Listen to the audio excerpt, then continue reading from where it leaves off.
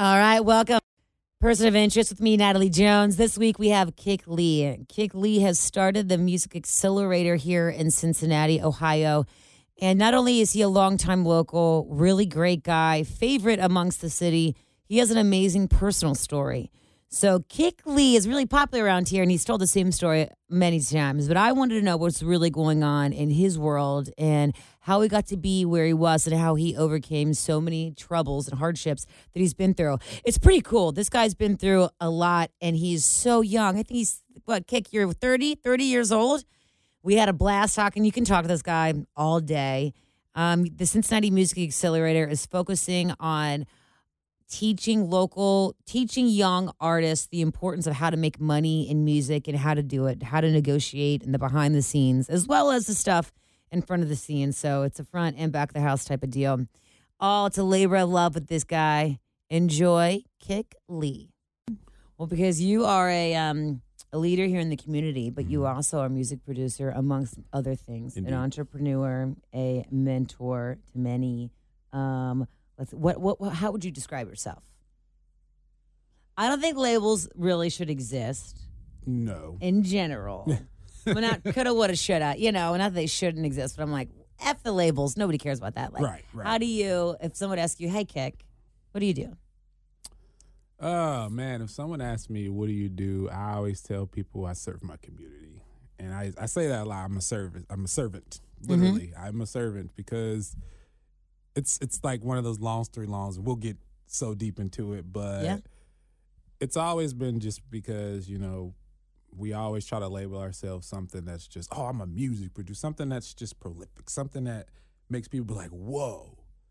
But unbeknownst to me, I'd started getting to that point of learning my own life, my family, and literally saying like, man, I am a servant, just really trying to do some cool things in my community, helping people, just not just Cincinnati, but music in general. Well, you've moved around a lot. I feel like you have probably connections all over the globe. We'll get into that. Yeah. But, growing up, did you ever think that you would be where you are now? No. This is where it gets deep. I never actually thought I would make it past 18. Really? And then I made it to 18, and I was like, okay, I'm not going to make it past 21. And I made it. And I'm just like, what the hell is happening? How am I making it? You know what I want to know is, like, when, because, like, what you just said, those are two, like, fixed minds, that's a fixed mindset. It's like, I'm not going to make it to 18. I'm not going to make it to 21. Right. Do you know about when your mind frame changed into more of a growth and prosperous? Because now you are all about growing and learning as you go. Yeah. Was there a moment where that changed? Or I could never tell you the exact moment of when that changed, but I know the moments when I realized it were years later, when I was in the middle of like what I'm doing right now. It's the Cincinnati Music Accelerator. It's like, crap.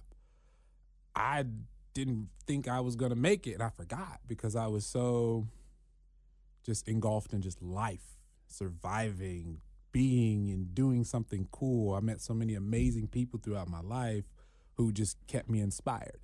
And I don't know, even still to this day, I look back and I'm remembering things that I'm just like, wow, I forgot all about that. Like, shoot. Like what? I can't say something off the top of my head.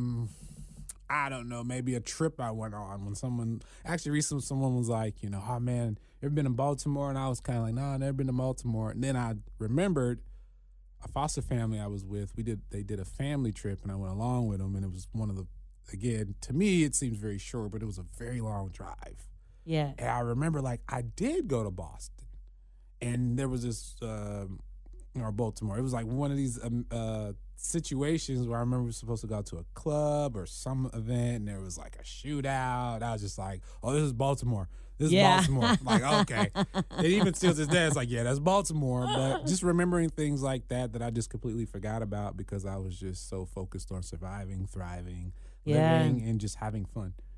Wow. Well, surviving, thriving, and having fun at the same time. Literally. During a lot of hardships. That's not easy to do. It's not easy to do. And I mean, I still to this day, like I was telling you last night, or today, like I was on Pinterest all night because I'm trying to figure out what are some cooler things or cool things I could do more with the Music Accelerator. Like, what else how can we activate? You know, I want to adopt a park and build a wood stage, but also have a projector screen that comes and folds out, you know, when we're not using it. So if anyone wants to have movie nights or something, like, how do you make it programmable, not just for us, but the communities that we're in? So you started the Cincinnati Music Accelerator around 2017. Yep. And you know what? Because you started off because you had a grant from People's Liberty. Correct. You know how I got my start in radio here at Q102 was also in 2017 because of People's Liberty. Oh, say more. Yes. So really, there was the girl, I forget what it was called now, but she got a grant and she started a radio station. Okay. And I don't know if you remember, but she booked it out there, the yellow foam. Oh my God, yes. I was on there, and I think the site is still up because we talked about music licensing. Mm-hmm. And that was like our special segment. And then we even had one where we had like an in-person kind of just situation too.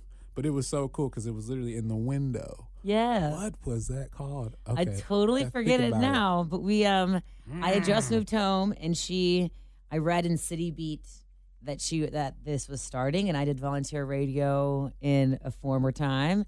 And so I wrote an email, and then I did a couple shows there, took a picture, posted it on Facebook, and then Q102 contacted through that photo I posted. And this is one of those moments we might have actually crossed paths. I know. And don't even realize it. I know. Just 'cause so much was happening. Oh, my God.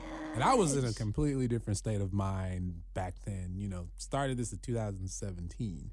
And 16 is when, like, life as an adult was, like, super, super rough. And, you know, so I lived in Norwood for, like, 8 years. Mm-hmm. And in 2016, there was this huge rainstorm that happened, and it flooded, like, a lot of the, you know, northern neighborhoods like Bond Hill, Evanston, Avondale, and Norwood. Mm-hmm. And my building had got condemned because, one, the rain weight was so intense, it caved in the ceiling, the entire roof. Oh, God. And then the entire basement was literally in the ground, so all the water rushed into the basement of the building and literally rose to half the second level of the building. The flood. I remember the flood. This was the Norwood flood. Correct. Oh, my God.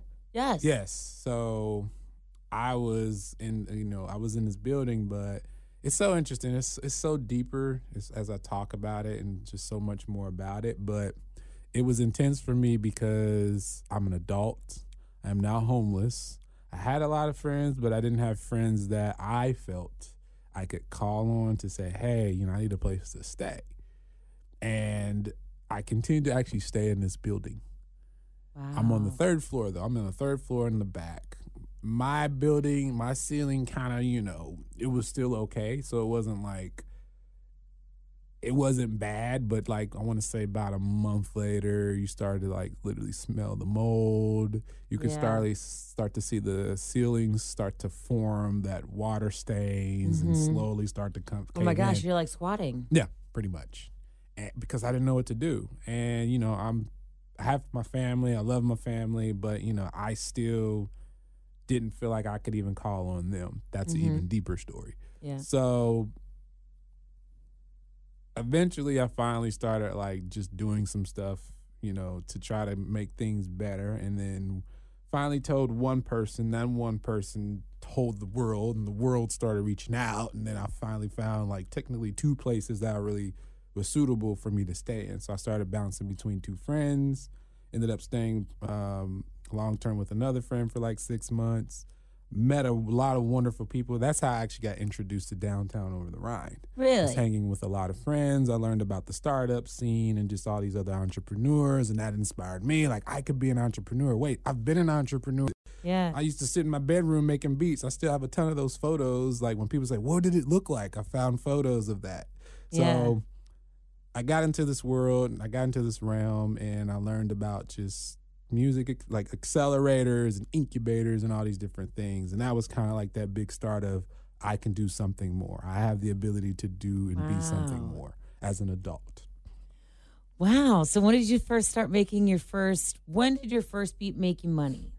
Oh, so Because you've worked with, premier ad agencies around, around the world.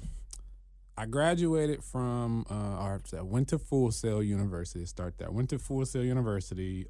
First it was online, and then I finished my final year physically in Florida. So it's called Winter Park, Florida, but it's Orlando, Florida. It's like the Westchester of Cincinnati. Okay. Yeah. Or our Westchester, pretty much there. So went to the school, met a bunch of peers. They were really into marketing, music, but marketing more so. And I was doing some things like just making music and whatnot, and they were like, "Hey, we need some music for this, opportunity." And I said, "Okay," not knowing really what it was because of NDAs. They weren't allowed to speak on it.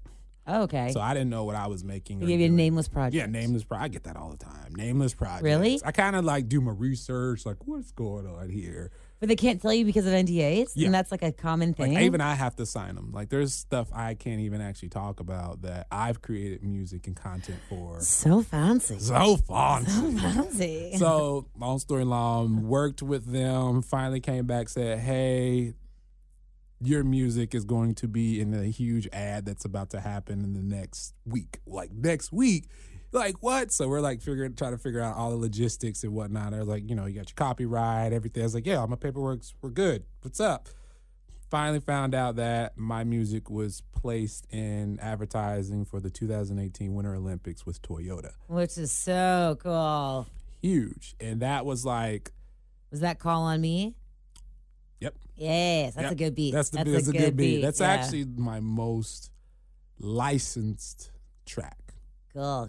And that just took off because, you work with an agency and groups, word of mouth, internet, just gets out there and people are just like, "Oh, you make music." But it wasn't that I made the music. It's not just that. I'm easygoing, apparently. Mm-hmm. I'm easy to talk to. And again, it's the business side. I negotiate well. Mm-hmm. I don't go in like, "I need a check. You're going to pay me what I deserve. I want all the money." Yeah. It's a gift and a curse. I wasn't, because of foster care and just traveling and bouncing home to home, school to school, I wasn't really trained on finances, saving, budgeting. So I never really understood the value of money. Mm-hmm. And it's a gift because I don't look at money so much like I got to have every single cent. I know. Me either. I don't understand people who do. Right. But in ways, sometimes I'm envious. I'm like, I would probably have more, be more responsible with it if I can't. It's kind of like how you sound a record. It's like, oh, you could do it yourself, have more money, longevity, blah, blah, blah. It's like, for me, it's more like I just want to make enough to sustain my living, take care of my kid who's 13 now, and do some fun stuff. Literally, I just want to do some fun stuff. And long story long again, just word got out. And I'm still to this day easy to negotiate. On this situation with a brand, I won't say, but walked into the electronics section, music's playing on the TV. It's mine. And I'm like, whoa, all the flat screens, ad is playing. That's great, but that's my music. Where's my music? Where's my money? Yeah. Where's my money, man? I want some money. Mm-hmm. So I did my own digging and reached out to the agency because as I try to tell musicians and creatives in music, like, the brands aren't the ones making the advertisements. They contract an agency to create it. Mm-hmm. So go find out who did it for them. So that's what I did. Research who it was, reached out. They kind of reached, it took them a little minute, but they finally reached back and said, "We're investigating, thanks for reaching out. We'll get back to you." So they did get back to me, and the woman was so transparent. She said, "All right, Kate, we screwed up. We had an intern who ripped your song from SoundCloud.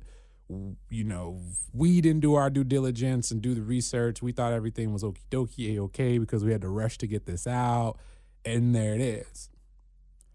I read the room. I always tell people, read the room before you jump, you respond with anger or whatever, and figure out how do you play this to your advantage. My advantage is I said, "Hey, see the mistake. You were transparent. You didn't have to tell me all those details. how about this? Just pay me percentage of what I'm owed. Cool. It won't be a lot. And guarantee me 4 opportunities with this brand. And did that work out? It worked out. Way to go, dude. And that's my negotiating story. And so is that kind of what started Music Accelerator? Because from what I gather, Music Accelerator is really empowering artists to take ownership of their Correct. music and their talent, realize their worth, and use it to their advantage. Correct. But teaching them also how to monetize properly, just understand the basics of it. This sounds important for not only musicians, but as for creatives as well. For instance, I am a creative and a performer, and I don't get paid for the majority of stuff that I do. And that's always been a thing. In the beginning, it's fun and it's exciting and you're honored and it's, and you're like, oh my God, you're coming up and you're really excited about it. And then you get to a certain point and you're like, my time is important. Meh, yeah. And I feel like so many people, I've worked with people who have asked me to help plan things or whatnot. And they'll just be like, ask one of your friends who's a DJ to come and set up in the corner. And then when I say how much you're going to pay them, it's a silence. Like, we actually maybe $100. I'm like, I'm sorry. Yeah.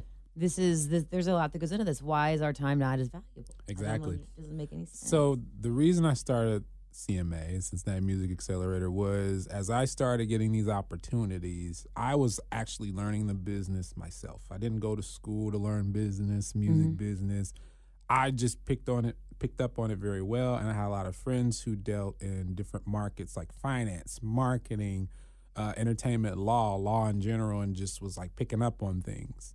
But the problem was, as I started getting these opportunities, my mindset went like, man, it'd be cool if we had more people in our city working and, helping each other to get more of these opportunities. Maybe I could be the person to get the ball rolling. Which is super cool because Cincinnati hasn't really had a thriving music scene like this, of this nature, really ever. Ever. As far as I know. No, I mean there's the stories that Cincinnati once was a music city and it was thriving, but I have yet to actually come across tangible evidence that was that. I just hear history stories. You're talking about like King Records and stuff like that? But I'm saying I can't find, at least again, tangible evidence where there's photos of a thriving city with music. You look up Detroit, New York, whatever, you see photo documentation.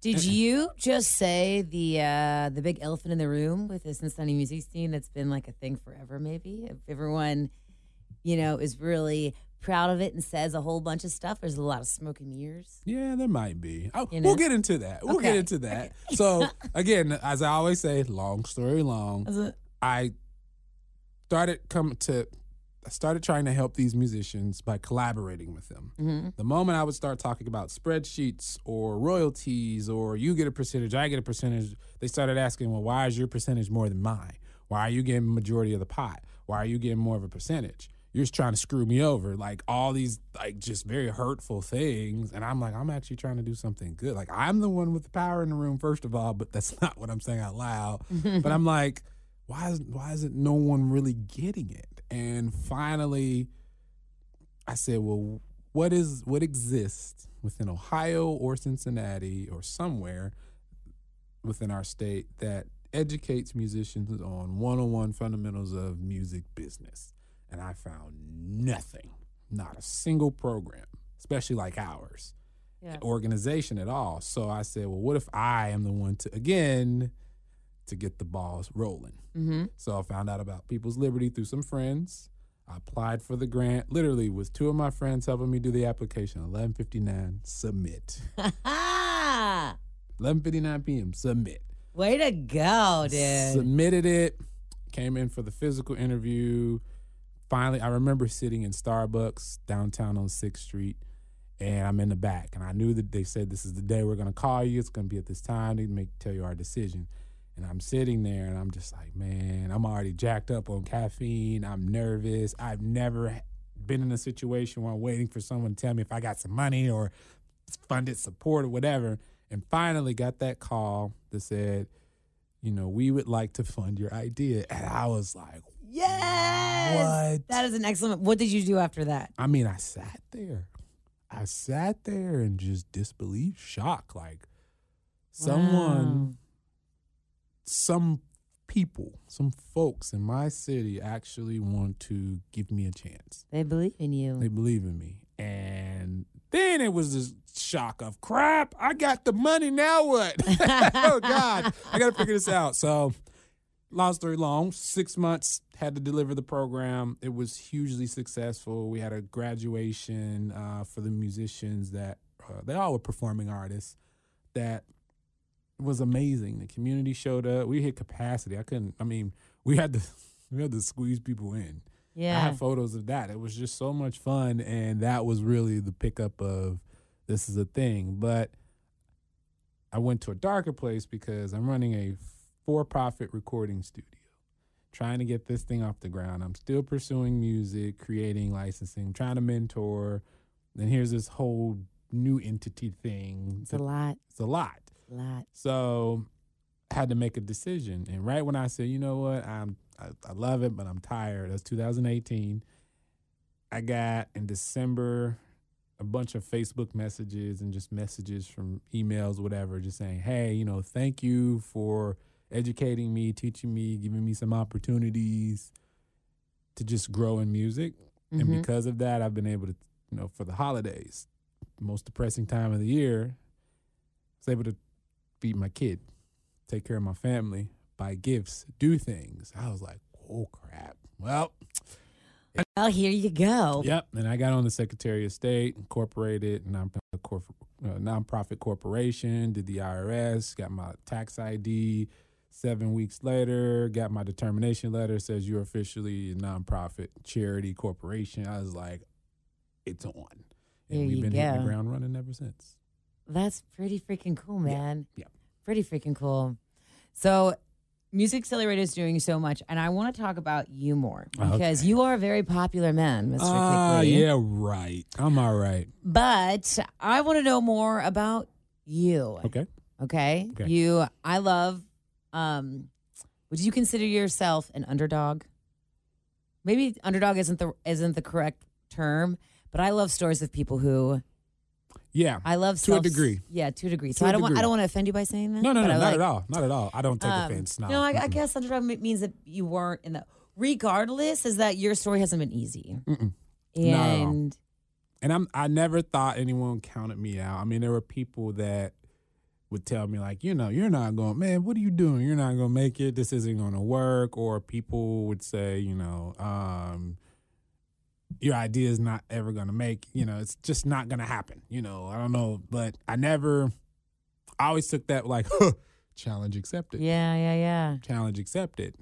And I just grew from all that. Well, so you were raised in the foster system in Cincinnati. Are you originally from Cincinnati? Where are you from? Born here in Cincinnati. Okay. Bounced around the country, the world, just different places.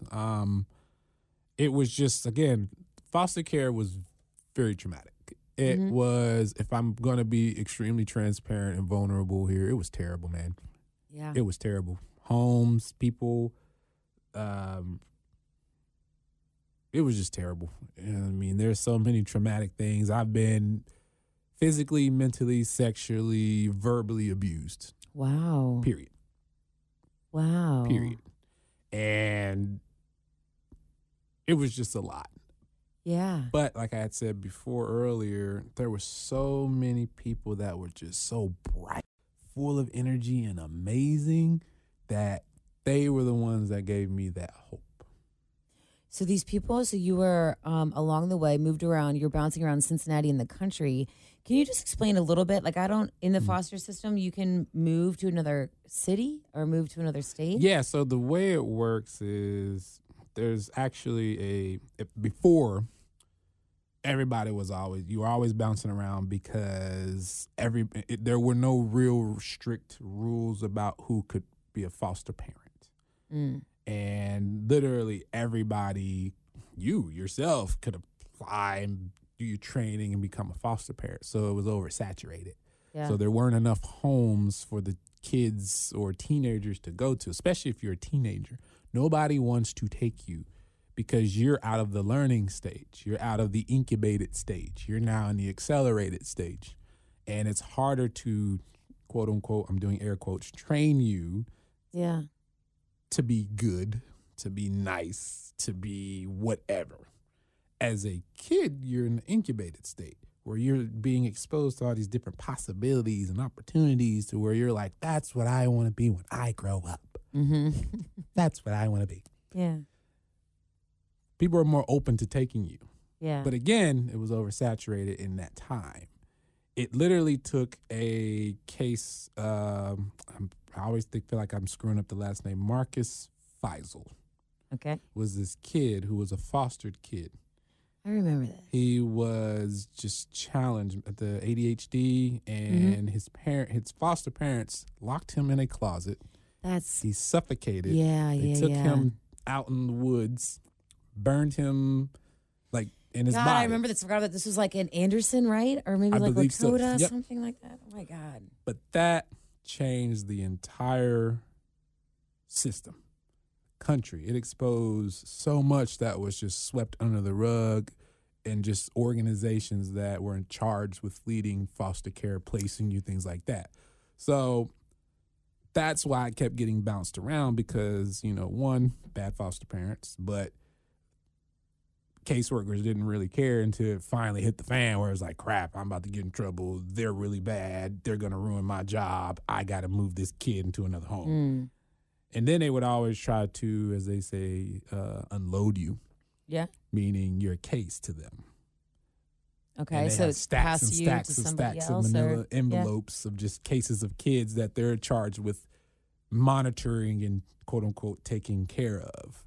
So the more they can get you out, your folder out of here, the less work they have to do, the less kids they have to monitor. So there was always that case of that. And unfortunately, it was one of those kids. Yeah. I mean, I never name drop anyone that was bad to me. That does nothing for me. Yeah. And they're not that bad to where I need to go on cancel culture mode. Like, it's not that bad. But there are some, probably I should mention, like we had one lock me and some of my foster siblings in literally a walk-in freezer in their basement. Oh my gosh. That's a whole story. How long were you in there? To be honest, I couldn't even tell you. As people say, it felt like forever. We're kids. We're kids. Do you still talk to any kids that you met in the foster care system? Oh, yeah. A lot of them actually find me. And it's always nice reconnecting with them because they always say, I remember you were beating on the table and you got in trouble because you were too loud in class. Or I remember you bringing your equipment that you had got from a pawn shop and making beats and just all these different things. Like they're just telling me these stories again that I completely forgot about. Yeah. It's like I have so much in my brain, like I can't moving forward. Yeah, I can't always move forward until someone triggers it. It's like a scent. Sometimes I'll smell, so I was like, man, what's that? Oh, that old home or that old thing. I remember that. Yeah. So, it was just a lot bouncing around in foster care and just going out through all these different things. Well, I idolize that a lot in you. I don't think that that's highlighted enough, and maybe you don't want that to be your story and main thing, and, out of respect for you, but I just want to say I think that's really phenomenal. And to rise above and everything is super huge. So yeah, it's keeping me grounded, And again, it's me being transparent. In the arts of Cincinnati, you don't see a lot of Black people in it. And I am a man at that who is leading in an actual organization in music that is actually a part of arts and culture and currently right now thriving, surviving and thriving with it. Yeah. And it's unfortunate that people do look for you to fail. They look for one wrong thing. Like there are people who are like, why do you those people, man? Right. God, I can't stand it. Yeah. I don't get it. And it's not a bad thing. And it's so interesting because it's usually people looking in, not apart. And how do you deal with that? I meet up with them or I have a conversation. I articulate my goal. How we're sitting here talking right now, me telling you my story. They end up being like, wow, I never really thought about it from that lens or that scope. That makes a lot of sense. And then they hear my story and they're like, wow, okay, it's like it all comes together. Mind you, these are the very people who are either directly or indirectly telling other people, like, why does this guy need a Jeep for his organization? I'll tell you why. One, it's marketing. I'm a marketing nut. That's one. Two, we serve a lot of musicians. A lot of those musicians aren't able to catch the bus. They live in suburban areas. A lot of them are young. Their parents don't want to drive them all the way down here because primarily a lot of those compensated opportunities are inner city. Yeah. There's not a lot of musical programming up north. Mm-hmm. So we have the ability to go take you from point A to point B and from point B back to point A. Gotcha. People are like, whoa. You're doing all the work, all of the stuff. But again, nonprofits are here, an agency that is here to solve a problem. That is why they are formed. Mm-hmm. I am here with my team and my community to help solve a problem. Wow. Okay. And what is the problem that you're solving again? Ending the cycle of starving artists. Yeah. That is the big goal through the art of music, but building community. Ending the cycle of starving artists. I heard this morning on my daily cancer horoscope. Okay. Cancer.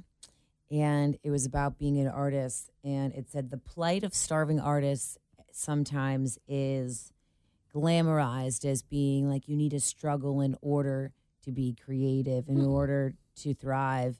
And it said, and then it continued to say, that's actually not true. It Not say true. artists really thrive when they don't have to worry about surviving as much. Mm-hmm. When basic needs are met, then you can really thrive.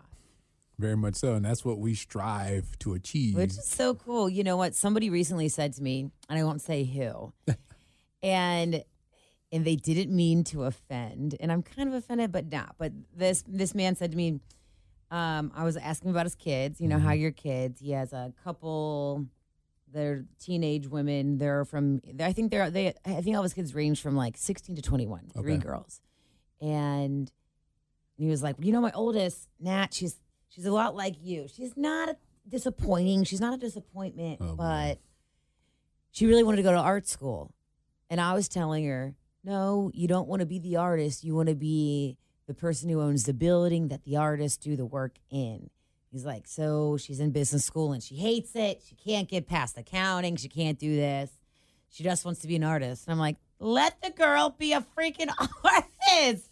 This is why she's not doing what you want her to do. Right. She wants to, but also I feel like in all artists, like we're stubborn. Like this is all I'm going to do. There is nothing else for me to do.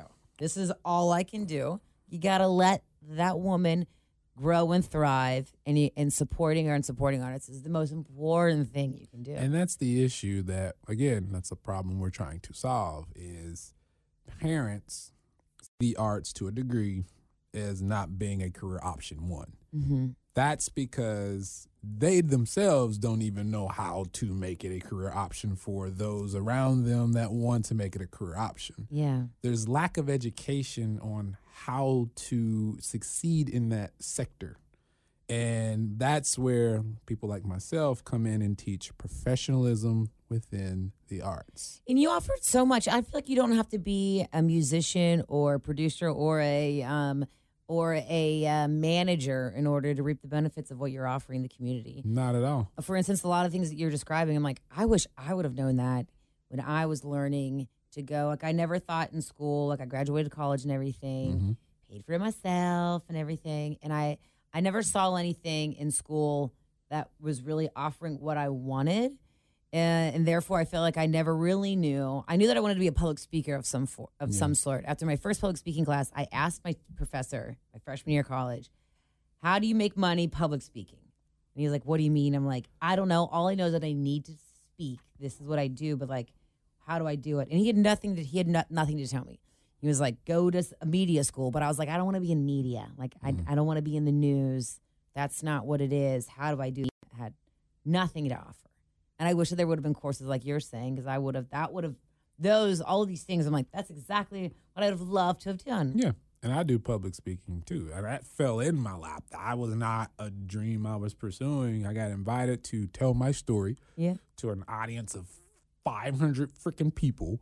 I was on 10. Like, oh my God, there's a lot of people. You see the chatter. Am I going to stumble? Am I going to walk up the stage and bust my butt? Like, I was just so embarrassed. I literally was like, I just had coffee. Am I going to pass gas? I'm like, oh my God, I'm just freaking out. You're so polite. I'm a nervous, brother's like, I'm a nervous wreck. And literally, I got up there and it was a standing ovation. Oh. But not just that. Afterwards, people came to me and said, you know that part you just told about being sexually abused? I'm going through that right now, but I don't know how to talk about it. I don't know how to open up. How did you do that? How are you able to speak to a full room of 500-something people and be open to tell that story? What did you do? And I literally was like, I just said it. I just said it. That's when you know you're doing the right stuff. But it also made me aware that I am an advocate for more than I knew. There's so many things that I've been through, but there's so many more people who've been through it as well and are still going through it, who are still carrying, even in the foster system, they are still carrying that trauma. That trauma is affecting their success to climb to be something or someone great in the world. And they can't find someone or have not found someone yet to resonate with, to say that person is who pushed me, not in like directly, but pushed me to want to do more. And I said, I got to somehow be a person, not the person, a person that gives off that same vibe. Wow, I just got the chills. That speaks volumes to me personally, and I hope to everyone else who's hearing this. Yeah. I mean, I love being transparent. I love being vulnerable. I'm still publicly talking more about my faults, but that's only because I'm learning more about, again, I can't remember everything. Mm-hmm. So it's like, as I remember something, I memorize it. If I don't have anything in front of me, then I'll write it down and say, okay, how do we open up more about this? Well, it sounds like to me from what I'm hearing is that you're kind of like learning along the way, teaching yourself. Correct. I'm still learning, always learning. We always, You know, a story I'm telling more recently is, you know, COVID's affected a lot of people. Mm-hmm. And I'm thinking like my musicians that we work with, musicians in general, like we got to find them more gigs. We got to help them out. But I didn't really think of a lens of, here's the story. I had a musician, new musician that's part of our Music Accelerator, actually one of our most amazing ones now. Mm-hmm. He was very upset because there was a miscommunication about how the amount he was being compensated. And he said, that's unfair. You need to pay me what you said you promised. And it just kind of got deep. But the email he sent was like, either A, you hire me to do your social media. Mm-hmm. B, you compensate me the amount you said we're actually being compensated, and then I sue you. Or B, you pay me X, Y, and Z that I'm supposed to be compensated, and it's water under the bridge. Yeah. Right. But first is, again, learning experience. I've learned a lot of things in my life. Mental health. I was able to identify something deeper is here. Why would you articulate and word things in that manner? Something else is going here. So as my friend who I was consulting with told me, I need to pull my OG card. So I pulled an OG card of a musician who happened to know this other musician. Said, hey, I want to learn about this person. You seem to know them well. Is there something else going on? And literally validate, like, yeah, I think something else is going on. Let me try to do my own research. This friend said that and figure it out. About an hour later, but also the very next day, the musician was very apologetic. Said, hey, can we meet up and talk? I'm just going through a lot in my life. We met, took him out to lunch, and the guy was so apologetic. I'm so sorry. I'm going through life. I've had a lot of people screw me over through my time. And then the biggest thing that was an eye-opener for me was the cash assistance that people are receiving. I don't know about that. Like, I don't know how that works. I know about it, but I don't know how the structure of it works. And I still trying to figure out. What do you mean? So, again, don't quote me on this, but I guess they have to report their income that they make. A 1099? No, just in general, like I guess on a monthly basis or whatever, that they have to report to the government. And then in order for them to receive a certain amount of cash assistance. Okay, yeah. So when they don't make, say, a gig's $100 and that gig gets canceled, technically it looks like they lied and they have to then give that money back. Okay.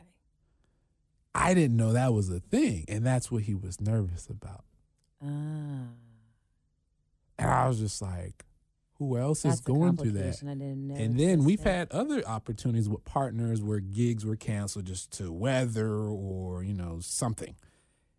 And I was just like, man, who else is going through this? How do I need to learn more about this subject? I need to, not directly pry, but figure out who else is going through this and understand. Because, again, I'm here to serve, but I can't serve something I don't understand. So that's what I'm trying to do now is learn more about that realm. It's like education is power in this. Right. But again, because of what I've gone through in life, I was able to identify mental. My mother's mentally ill, schizophrenic and bipolar. It's literally usually how I start my public speaking stories is talking about my mother. Do you still have a relationship with her? Yes. Yep. And how is that? It's great. It's great. No complaints. Really? She has her episodes, but hey, I've grown to understand that's my mom, and I always will love my mom. Wow. Good for you. That takes a certain special type of someone. Yeah, because it's a learning experience. I'm dealing with people. I love people. I try to help. My heart is too kind. There's like homeless people. You try to help them, and they don't want the help, and they have an episode, but I just can't help but try to help. Yep. Wear your heart on your sleeve, man. Yeah. Oh, I think I think that depths within you want to match the depths in somebody else is what I see, which is so cool. The world needs you, Kek, and the world needs people like you. We need more people like because it's a lot of work. Oh God, please. I can imagine. So that's what I wanted to go to next. So how do you? You're always working. Mm-hmm. What are you doing when you're not working? Watching Marvel films. Oh yeah. Yeah, Marvel junkie. Marvel junkie. Was there a new one that just came out? Is the Suicide Squad a Marvel thing? I know nothing about that world. Dear Lord. I know nothing. I am so offended. No, I'm kidding. I'm so what is it? Marvel's like Captain America, Wonder Woman. Yeah, Suicide Squad is DC. There's Marvel and DC. So Batman. So the way to kind of tell the difference is Batman. DC. No, Iron Man. So think Batman, Iron Man. They're two separate sides of the coin? Correct. Ooh. So Batman is all DC. So any character you've ever seen around or it's tethered to Batman is from DC.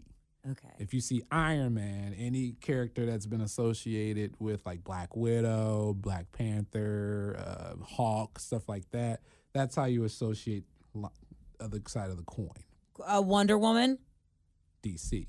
Oh. See, I don't. Okay. But Superman. DC. Oh, really? Yeah. Well, I guess you can say, I guess Superman technically is the prolific one. Okay, he's the big face of it all. I say Batman because I'm a huge Batman fan. Actually. Oh, really? I love Batman. He's a guy that has no superpowers. He's just rich. He's just rich. He has a cape. Baller. He has a cape. Which to me is dangerous. I love The Incredibles, and they have that whole segment where they talk about why it's bad to have a cape. Wait, why? I love the cape. Why do they say it? Why? So imagine you're just casually flying just in the air, and you're next to a plane, and you're waving at the people. The kid sees you in the window, and all of a sudden your cape gets sucked into the plane's engine, and you die. Well, that's a good point. That's a really good point. But also, you have the superheroes if you're flying. No, like in The Incredibles, literally, they show that happening. I was like, I feel darling, no, you don't want that cape. No, you don't want that cape. That's how she talks. Literally, it's hilarious. No. The baby. Give me the baby. I forget what the woman's name with the little, I think it's a hairstyle, the glasses. Yeah, the glasses. There's a guy that does that voice. I was like, wow, that's hilarious. Really? Yes. Voiceover. I love voiceover. I was just going to ask, are you like into voiceover at all? I haven't, but I've dabbled with my son. Like, even when he was growing up, I would always do like real funky voices. Oh, no. Oh, no. Wow, you're really good at doing that. I just do voices. That's super cool. Yeah, it's some, like part of my job is to to record commercials or whatnot, I'm so bad at it. Yep. I'm so bad at it. It's so hard. Voiceover work to me is the hardest thing in the world. Oh, so it's a natural talent of yours. Like, what was the one? My voice has matured so much, but I used to do it so well. Like, people are like, you should get a career voiceover. It's like, rated PG-13 in theaters Friday. Like, stuff like that. But you my do that voice, so well. I can't do it as well because my voice is mature. It's not as grungy as it used to be. It used to be grungier. Yeah. You've grown out of it. Yeah, like if you hear my son talk, he has a deep voice. Really? He's 13, like I say. He's like, what's up, kid? Hey, Dad. Like, I remember that. I would never forget that morning. He woke up. I was cooking breakfast. He came downstairs. I said, what's up, man? Good morning. He's like, good morning. I'm like, it happened. The change has happened. Yeah. I feel like there's a moment in everybody's life with any man they know or any, where like there was one day you talked to him and then the next time you talked to him, it was such a noticeable difference. Yeah. You were like, whoa, oh my God. Okay. Yeah. I mean, like I said, voiceovers, I may get into it. It's not too late. I mean, especially in today's world, it's definitely never too late, actually. Well, so do you like working in the studio a lot? You still make beats and all that stuff? What is your can't sit still worth a darn. So what is when you're thriving and you're in your flow, what does that look like for Kick? Being boots on the ground. Yeah. As you saw me this past Sunday, boots on the ground. Because, and I made a Facebook status about that. As you learn, I'm very transparent on my Facebook. Mm-hmm. And if I don't want you to know or I don't want to say it out loud, I won't post it. Like, I tried to do the fan-like thing. Didn't work. That's difficult to get people that migrate. Because those are usually the people I want to be in the know is the people that I know. I don't want to, like, text everybody and say, hey, I just got a grant. Like, let me just put it on Facebook. But anywho, like I say, Facebook has just become this space and place where it allows me to share and document what I've done to enable and allow people to say, well, I remember this guy Kick was doing these things. Let me see if there's some log of some sort on his Facebook of how and why he did it. Mm-hmm. Where did he do it? It's literally my legacy. I'm documenting my legacy via Facebook. Wow. And I put on my Facebook that there were people who are also right at the same time, but to a degree that's probably one of the rare things that does offend me when someone says, you shouldn't be doing that. You're right. But at the same time, CMA by IRS standards is only 2.5 years old. We're 4 years as an idea, a program, organization, but 2 years old. So we're still a baby. We're still learning. And one of those years was COVID? Yes, correct. Oh, boy. Oh, boy. I am here, again, to serve and solve a problem. Help solve a problem. Not solve it by myself. Help solve a problem. I can't solve or help solve that problem if I don't know what the problem is, and it's ever changing. Just like laws are always changing. There's always new ones. There's always something rewritten. The same applies with the community and the people that I serve. It's ever changing, always will. So I don't want to be sitting in an office all day wondering, okay, so what else is going on in the world? And not knowing that answer, that frustrates me. Like, I am now at a point with CMA in my own career where I'm like, I'm doing a lot in Cincinnati. It's time for the world to know what we're doing.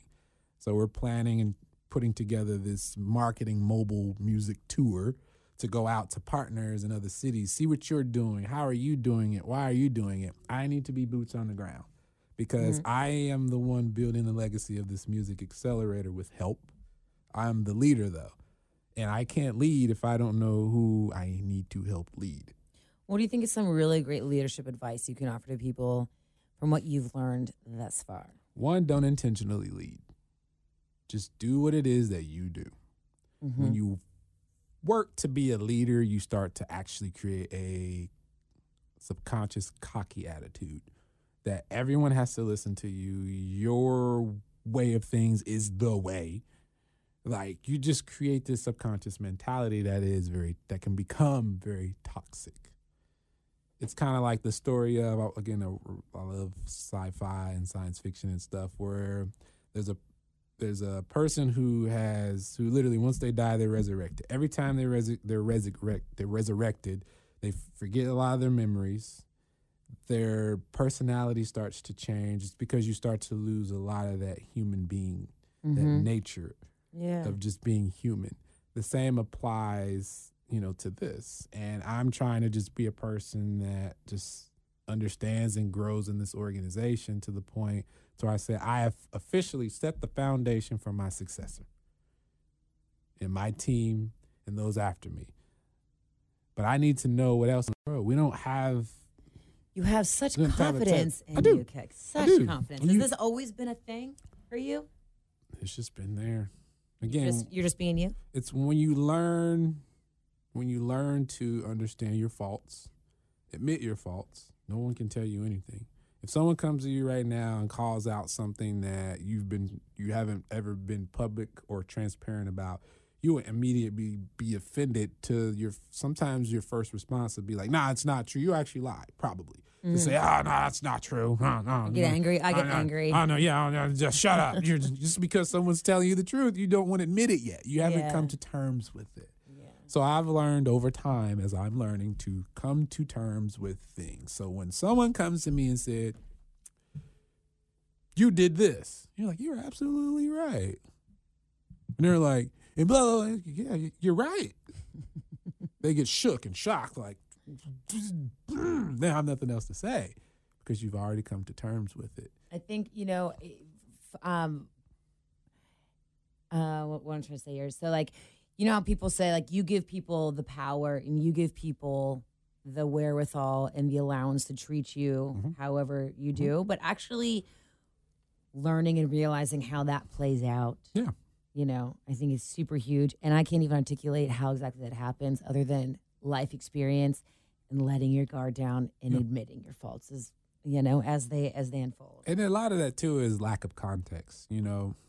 Lack of context creates confusion and misunderstanding. For example, say you have a situation, your significant other's so mad, like, why'd you go out late at night? What were you doing? Oh my God, you always do this. You're always doing these things. You're doing it behind my back. Not knowing, because of lack of context, that you were actually out planning their birthday, surprise birthday thing. You're doing all this work, and because of their work schedule, you say they're off during the day and you're off at night, but that's the only time you have time to really do it. Just timing. And they're picking up on us like, hey, I saw your husband or boyfriend, girlfriend, whatever, doing this. Like, something's up there. But you're literally just doing something really heartwarming. But because of the schedule, however, you have to do it a certain way. That's just due to lack of context. They don't know. They don't understand. They just didn't get it until you finally do the big reveal. And it's like, oh, man, that's what you were doing? It's like, yeah, that's what I was doing. Again, it's an analogy, but it's just lack of context creates confusion. And if you don't give people enough context, you allow them to create a narrative that is non-existent. Oh, it's so true.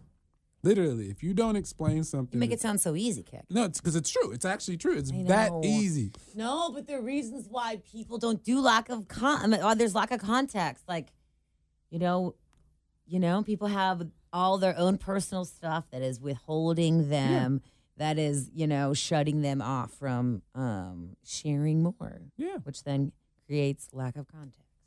Lack of context. We're solving the world's problems right now. Right now. Oh, my God. Sunday. Hilarious. So what is your future for Cincinnati Music Accelerator? Can you give me just a couple goals? One goal, to program live music in as many as 52 neighborhoods, because that's how many neighborhoods are in Cincinnati, in partnership with others. Being the leading agency that books out talent here in the Cincinnati region. And getting out there and putting Cincinnati truly on the map for our creative genius in music. Hey, there you go. That's pretty clear. That's pretty clear. Yeah. You do speak very clearly and concisely. Training. I feel like this is training. I feel like this is just what you're born to do. You're doing God's work.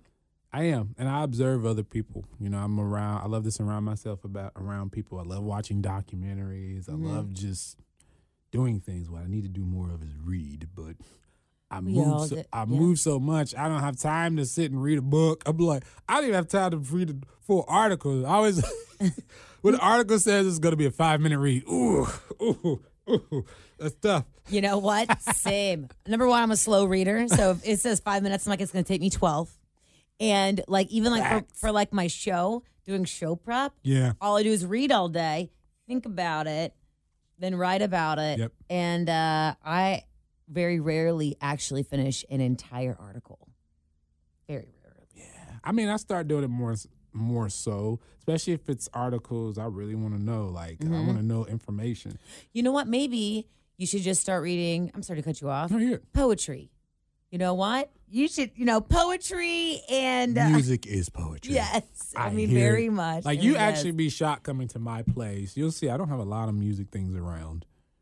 I live, What do you mean? like, I don't have instruments hanging around. I don't have a home studio. Everyone expects me to have a home studio. I had it. I got tired of it. Mm-hmm. Like, I don't want work to be close anymore. I used to want, Yeah. I love to brag, like, I got a home studio. I got this. Oh, yeah, you come to my place, we can record, blah, blah, blah.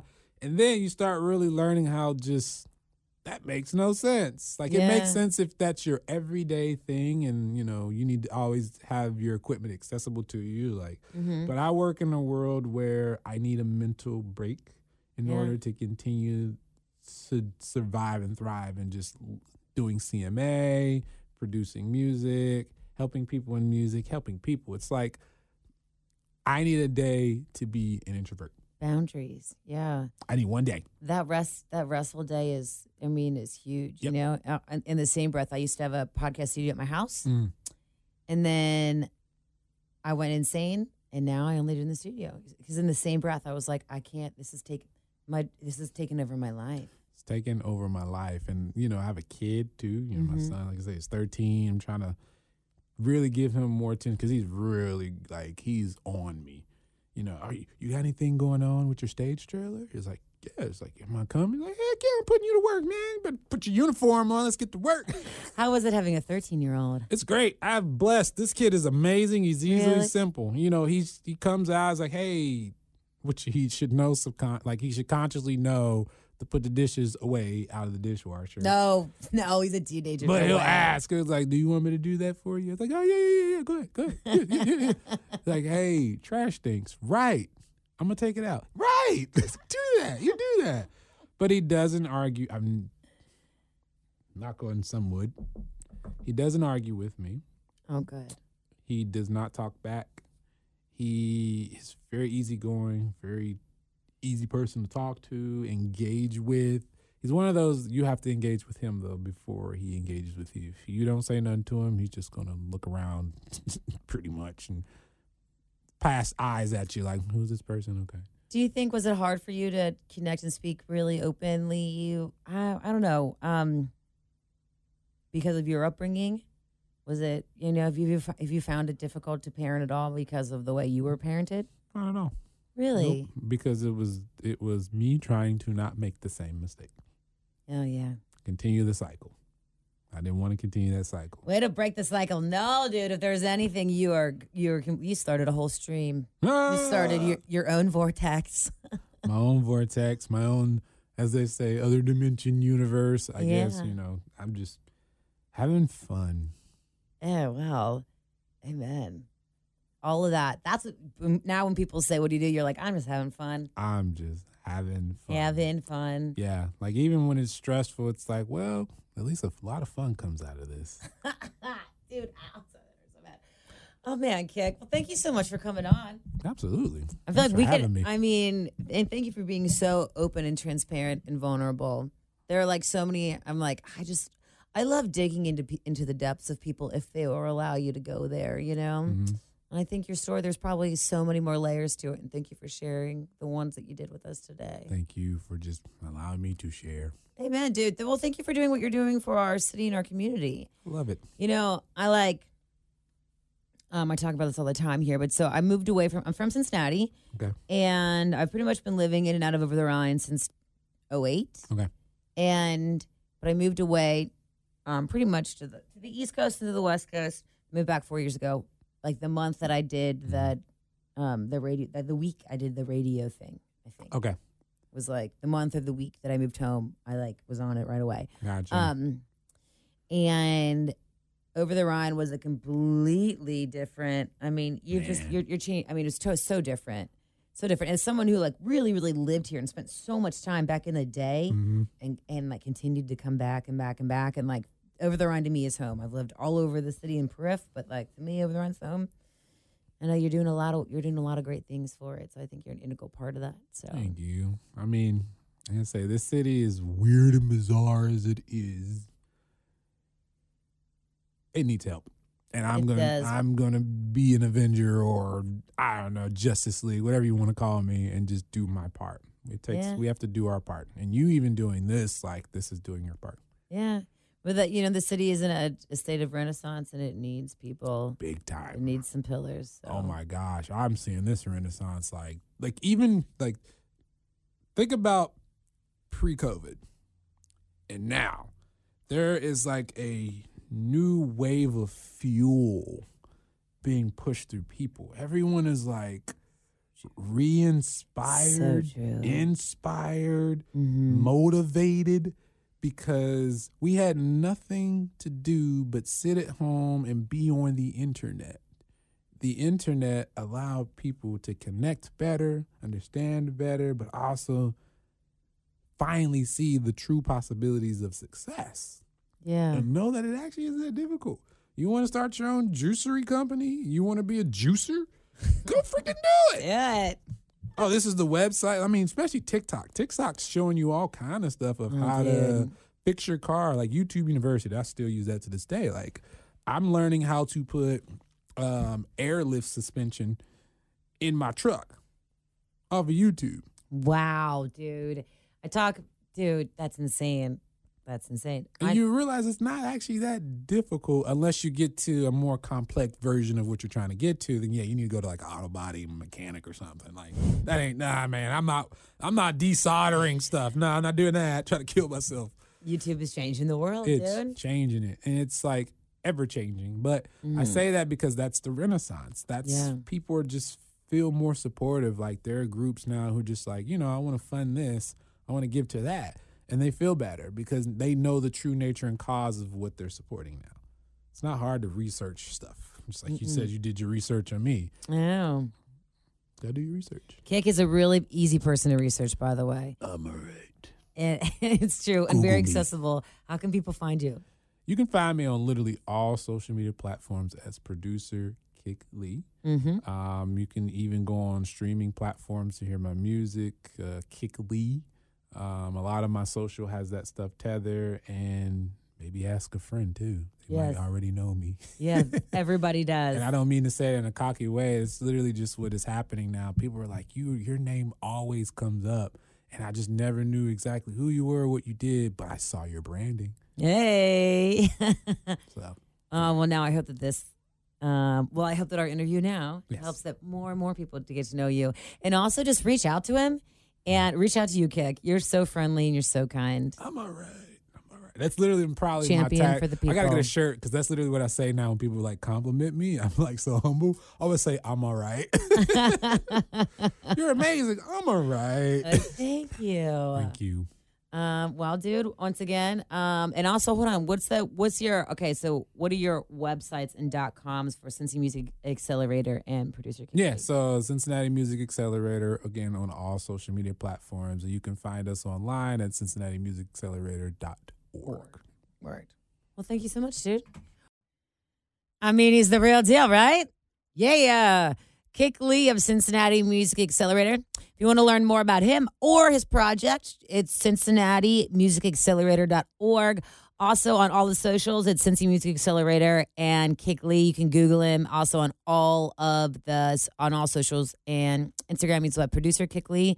Just Google him. His name pops up everywhere. I think this month specifically, he's on 8 other podcasts. He's already been on dozens of them. Excellent, man. Excellent, man. If you see him around, make sure you say hi, reach out to him, and he's always here. Great dude. All right, guys. See you next time. Whatever it is you do, make yourself proud. I'll see you soon.